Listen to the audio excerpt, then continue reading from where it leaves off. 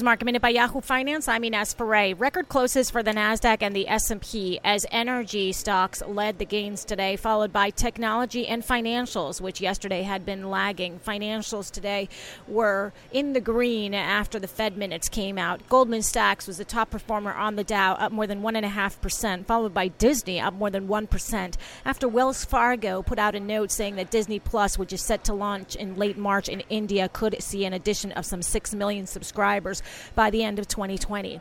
Intel and Apple today were in the green after ending in the red yesterday. Also, Walmart was one of the laggards today on the Dow. Yesterday it had ended in the green. Today it was in the red. Traveler, Cisco, Merck, and United Technologies were some of the stocks also in the red. For more Market Minute news, head to yahoofinance.com.